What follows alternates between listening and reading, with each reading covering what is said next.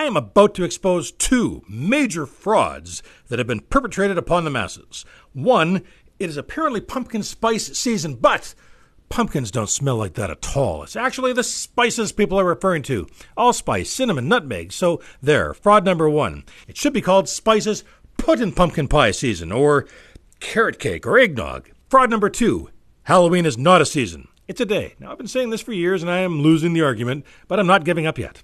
I've already seen houses with Halloween decorations. It's not even Thanksgiving, but it is the season for autumnal decorations. Hey, Halloween is a day. Maybe a few days if you want to have a party in the weekend or enjoy decorations, but our neighborhoods are becoming like big box stores where decorations start going up weeks or even months ahead of time.